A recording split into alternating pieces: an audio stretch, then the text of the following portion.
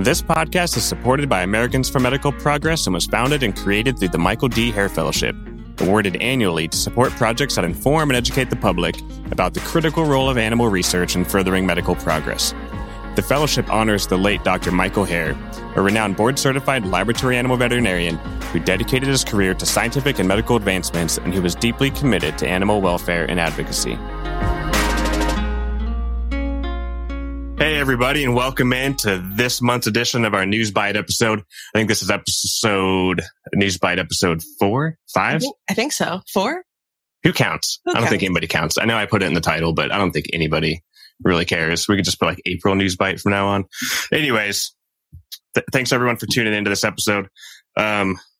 As you know by now, we just provide a little update on what's going on in the world of animal research, or provide you with cool stories that we think are cool anyways, related to animals and research and science. So it's just kind of an opportunity for Danielle and I to chat, honestly, catch up. You know, we do our interview episodes, and honestly, we don't really talk to each other a whole lot during those. It's kind of the three-way conversation that we do. And so this is kind of a nice opportunity for us, you know, as friends to talk about some cool topics as well. So today, I don't know what you have, Danielle. Honestly, I think hopefully it's not too obvious, I guess, the lack of preparation sometimes for these episodes. But I think that makes them more candid and good. Right. I mean, who wants to hear an entirely scripted episode? But we do come up with topics, and we have stories that we want to talk about, but we don't always tell each other. Yes. So what I'm going to talk about first is a little vet school update. And then I'm going to talk about Neuralink, Elon Musk's science, brain reading, advanced, crazy technology company that he has outside of Tesla. And then I'm also going to talk about this new website that lets you go virtually and tour some animal research labs in the UK. So what are you going to tell us about? So I have a pretty interesting study out of the University of Minnesota Twin Cities about fake heart valves, but I'll get into the details later. And then I just want to make fun of my iPhone for stalking me ever since I've talked about Banana the lobster. And I also want to apologize because I know I don't sound like myself. I am struggling with allergies right now. My eyes are just watering as I'm talking. So if I sound a little different, that's why. Yeah, I was going to say, you do sound a little bit off. A little off, yeah. Pollen. This is the time of the year where your cars are just coated with yellow pollen. Everything's everywhere. Yellow, so we'll get through it. It's a good time of year. So for me, we just finished finals. Finally, third year vet school. The didactic portion, the in-classroom portion of vet school is done. I've been looking forward to this day since I started. So I'm very happy. You don't have any more exams until the big I'm a vet exam? Until the big NAVLE, or licensing exam, which we take in the fall, which is just one giant cumulative vet school final, basically. Ugh. That's 8 hours long. That's in the fall? That's in the fall. Okay. Also in the spring, if you fail it. Oh, good. They gave you a backup plan. I'm just going fall. Yeah, hopefully. You'll do it. So, you'll do it. You're studying for that. Yeah. So studying for that, and one last big exam will be in July. And then, of course, if I do a residency and then go on to board certification on live animal medicine, that's another even more horrendous exam from what I've heard, where the pass rate's anywhere from I don't know, something ridiculous, 15% to I think all the way up to a high of 50% sometimes pass. Wow. So. But that's way in my future, and I'm not worried about that yet. Yeah. Right now, we're just focusing on. Right now, I'm just being happy that I'm done sitting in classroom, aka my desk at home, while kids climb on top of me trying to listen to Zoom lectures. So that's good. That's exciting. Well done. Bravo. Honestly, it got a little rocky this last semester for a little bit. I wasn't sure. I thought for a minute I might be getting to know the second years really well next year when I joined their class. But we made it through. Everything worked out just fine. Well, did you pass your finals, or do you not know yet? Yeah, no, we know. We actually know right away now. You can check the review of the exams right after you're done. Okay. You put in a password, and it tells you what you missed. Good. Okay. Well, congrats. And sometimes that score is not reflective of what your score ends up being after a curve. So yes, passed everything. All right. I mean, I'm a solid 85% student. Good. I end up with an 85 in every class. That's good. So yeah, I know many of my classmates are A 95, 100% students. They don't have kids. am going, yeah. I'm not trying to overachieve. Being class rank number 1's not me. Just go and learn the material, get through it, keep pushing on. That's the goal. Awesome. And we're successfully, navigating through this mission of vet school so far. So anyways, cool. Enough about that.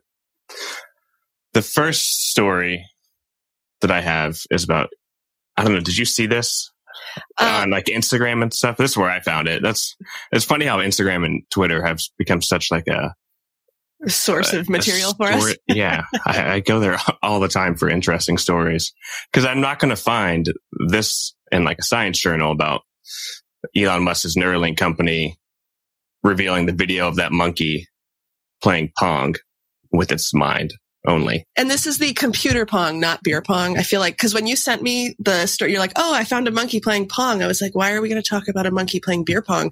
But it's the Pong on like the old school game with the paddles going up and down the sides of the screen. Right. Like one of the first video games where you just control the paddles going up and down and you hit the ball back and forth. Yes. We should clarify. If the monkey was playing beer pong, I'm not sure they would need the Neuralink. Well, I was going to say that'd be a lot more. Yeah, I was like, Jeff, this isn't research, but I understood once I looked at what you sent me. So, but not all of our stories are research related. So, right. I mean, if we do find an article of a monkey playing beer pong, then we will let everyone know. We probably will talk about that too. Yes, for sure. But so, anyways, they hook this Neuralink device into the monkey, and it's basically Musk calls it a Fitbit for your skull, and so through very complex and complicated neuroscience that we're not going to get into because we don't understand I don't even know how to get into it. Yeah. So they hook it up to the monkey's brain and they give him a joystick and he starts playing, moving the joystick, and he's playing using the joystick. But then after he gets the hang of it, the researchers disconnect the joystick, so it's no longer controlling anything.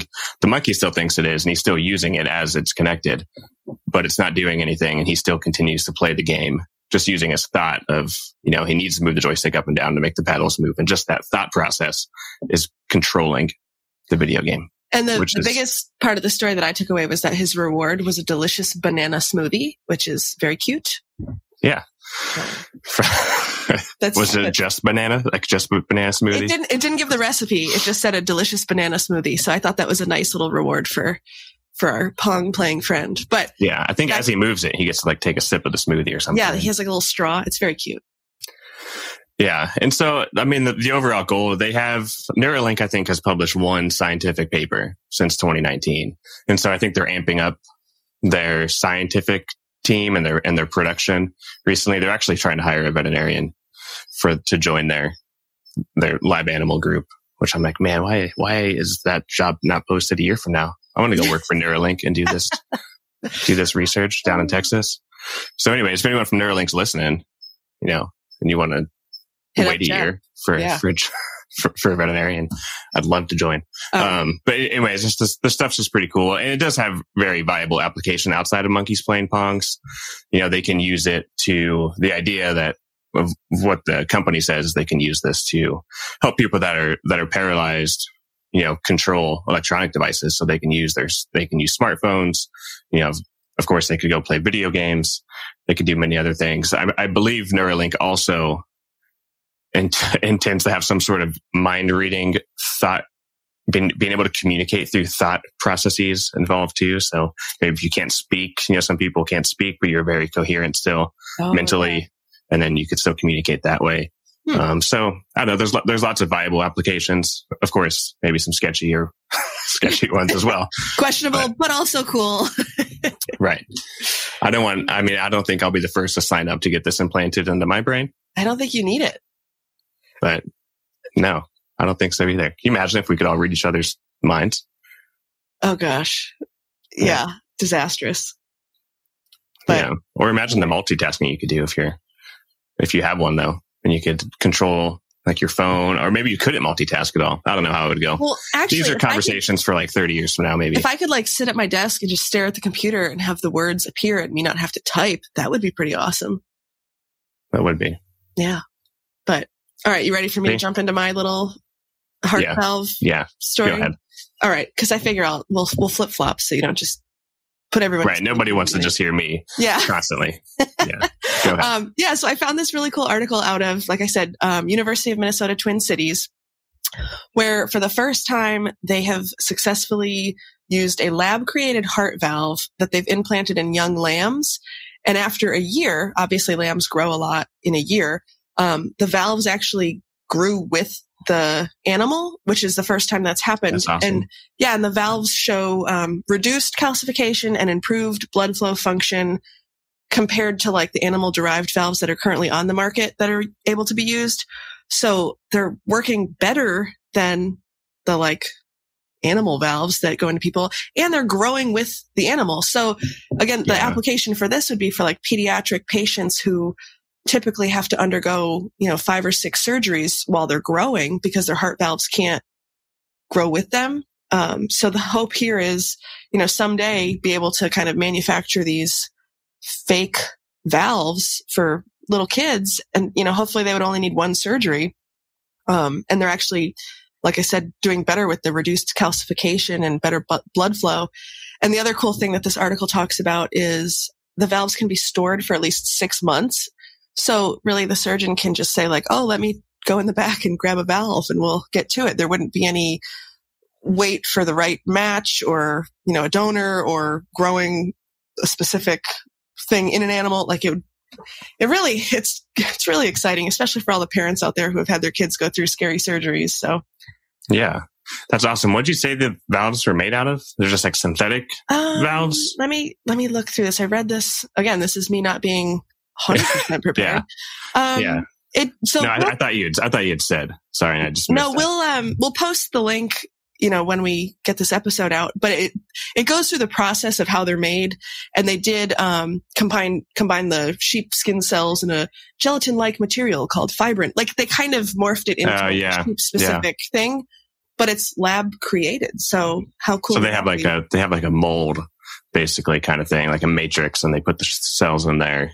Yeah, so it's like they create 3 tubes, and then they actually sew the tubes together because you need the 3 valves or 3 tubes, I guess. And they're like shelf stable, or maybe they have to be in a fridge. I don't know if they're shelf stable. They can be stored for 6 months. Yeah, frozen, refrigerated, room temp. They're good for 6 months from the time they're manufactured, which is this will be really exciting if they're able to kind of keep up with this research. I think right now it says they've done this successfully in 3 sheep, 3 little lambs that have grown up for a year, but obviously they're going to keep on this and do more trials. Yeah, cool. There's even like a little YouTube video. I just pulled up your article. Oh, nice. Now, there's even like a little YouTube video of echocardiogram showing like the valves functioning in the lambs. So that's kind of cool. You can actually see them in there working like a normal valve. Yeah. That's awesome. So that's exciting. Yeah, this is way more probably applicable to society, maybe more of an immediate need than a brain chip. Yeah, for sure. That's cool. And who doesn't love working with sheep and lambs? I know, they're so cute. That's one thing we're allowed to do at vet school. It's like one of our few. Just in the spring and the fall, we can always sign up to go out to the sheep barn and help out with the lambing if we. Someone always needs to like be there at nighttime, or not the whole night, but just go out there for a couple hours. And it's usually when they give birth after everyone leaves and they're alone, but a lot of them need help. A lot of them don't need help. Some of them need help. We can go out there and help pull lambs out. And I mean, they have no problem getting volunteers for that because everybody wants to go out there and bottle feed some lambs and stuff. Yeah. They're a day old. I did it first year and then I was like, you know what? I don't have time. You're like, I have small children that I can bottle feed at home. Indeed. Yeah. All right. So my other topic or other story is actually pretty cool too. And it's really applicable for everyone out there that doesn't work in this field. If you want to go in and see what a lab animal or a research laboratory looks like using animals, go to labanimaltour.org. I'll put the link in our show notes at the end. I mean, basically from here on out, I'm probably going to say that less. Anything we talk about is going to be in our show notes. All right. Yeah. So I don't think I need to preface every story or end every story with that statement. It'll be there. So, but anyways, liveanimaltour.org. It's in the UK, so you can actually see some differences too. If you're here in the US and you do work in the field and you know what our labs look like and how our animals are caged and housed, you can go to see what it looks like over in the UK, like University of Oxford, sorry, Oxford, University of Bristol, the Pirbright Institute, and MRC Harwell Institute. And it's pretty cool. You can go in virtually. They have all like 360-degree cameras. You can like walk through. It's like Google Street View, but inside a lab, and you can see these animals in their cages. You can see the people working with them. And so the idea is just do exactly what we've been talking about and to bring more transparency and let the public see what these research labs look like. And it's not, the dark, drafty with water dripping from the ceiling images that, you may see somewhere in the media and online. They're very clean. They're very open and bright, and people are around smiling. The monkeys have more enrichment than you can ever imagine. They're better taking care of the people's pets. So you can see like the cage wash areas, how they clean everything, all this stuff. So it's a lot of work, whoever put this together. And I think it's really awesome. I haven't had a chance to go through it completely, but I've gone through it a little bit and I'm going through some of it now. You can even see like the blueprints kind of the layout of the whole lab, which is kind of goes against a lot of biosecurity things we hear about. But they're not, I don't think they're giving away. They're not giving away like, I guess, entry exit points and what's going on in each lab. It's just like a general layout. You can see where the rooms are and how the flow works because that's such a big deal.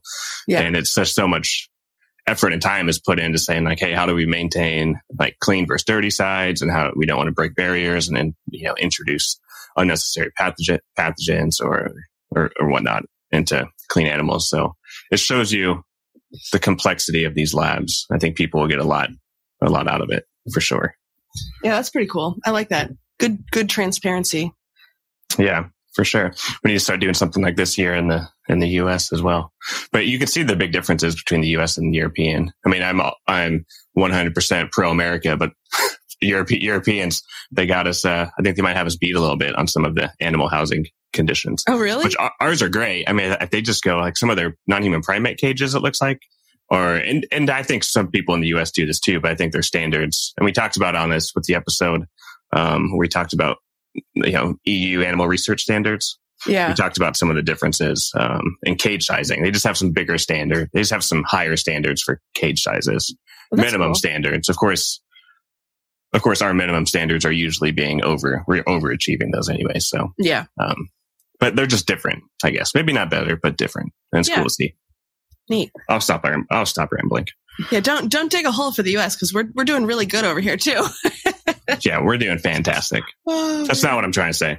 Yeah. You know what I'm trying to say. It's just different, especially if you work in the field and you've been in a lab in the US, it's nice to see sort of a different take on housing and facilities and things like that. So that's kind of interesting. Yeah, and I'm always for improvement.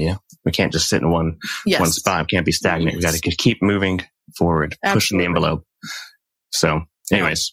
Yeah, the only other thing I kind of wanted to make fun of today was I don't know how many people keep tuning into these episodes, hopefully the same crowd, but 2 episodes back, I talked about this like super rare lobster that was found in Maine and they named it Banana, and the fishermen got it to a research facility so they could, let him grow up there. So obviously, like when we're looking for stories for this show, like I'm on my phone at home. It's usually like before I go to bed or something. So since I found that article about Banana the lobster, my phone is spewing rare lobster stories at me. And like, I don't know, a month ago, this super rare blue lobster was found. I don't know, it might have been Ireland or Scotland or something. And then an old article from 2019 pops up on my Facebook and it's, ultra rare blue lobster, 1 in 20 million chance of finding it. And I'm either not convinced that these colorful lobsters are that rare now, or maybe Elon Musk has already figured out a way for my phone to read my thoughts. Probably has. Yeah. It's crazy because my phone thinks that I have a hobby of tracking down rare, colorful lobsters. I'm waiting for like a unicorn lobster or like a rainbow lobster. Then I'll believe that it's rare. I don't know what to say. Why does my phone keep telling me about rare lobsters? And if they're rare, why does your phone keep telling you about them? There shouldn't be a bunch of stories coming out about rare lobsters. I found like 4 rare lobsters. You shouldn't be getting spam rare lobster stories. It is just at that point, I mean, maybe there's just an insane population of blue and yellow lobsters that we just don't know about, and they're not rare. Right. Maybe they just live in some crevice of the ocean and they come out once every 17 years, like a locust. What are those things that come out?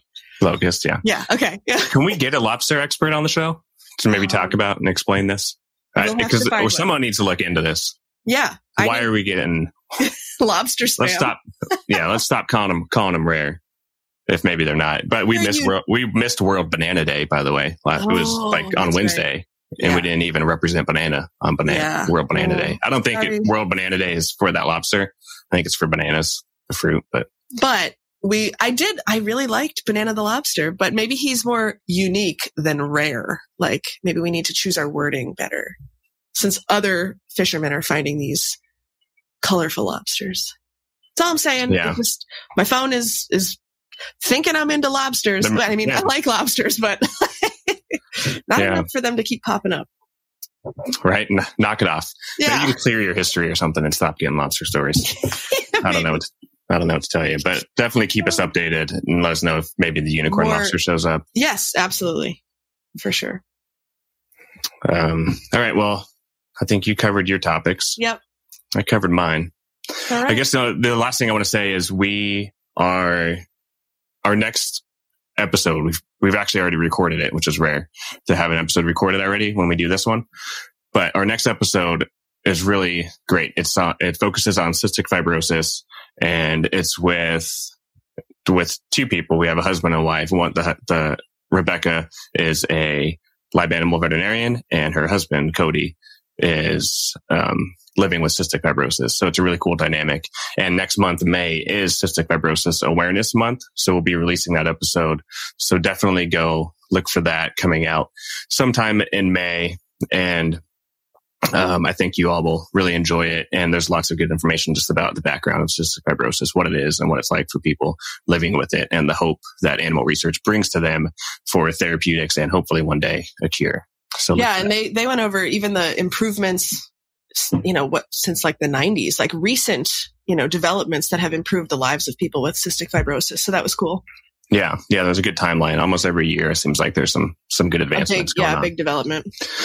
Yeah. So stay tuned for that. And that's it for today. Thank you everyone for listening. Make sure you go rate and review Lab Rat Chat wherever you can. Help us with ratings.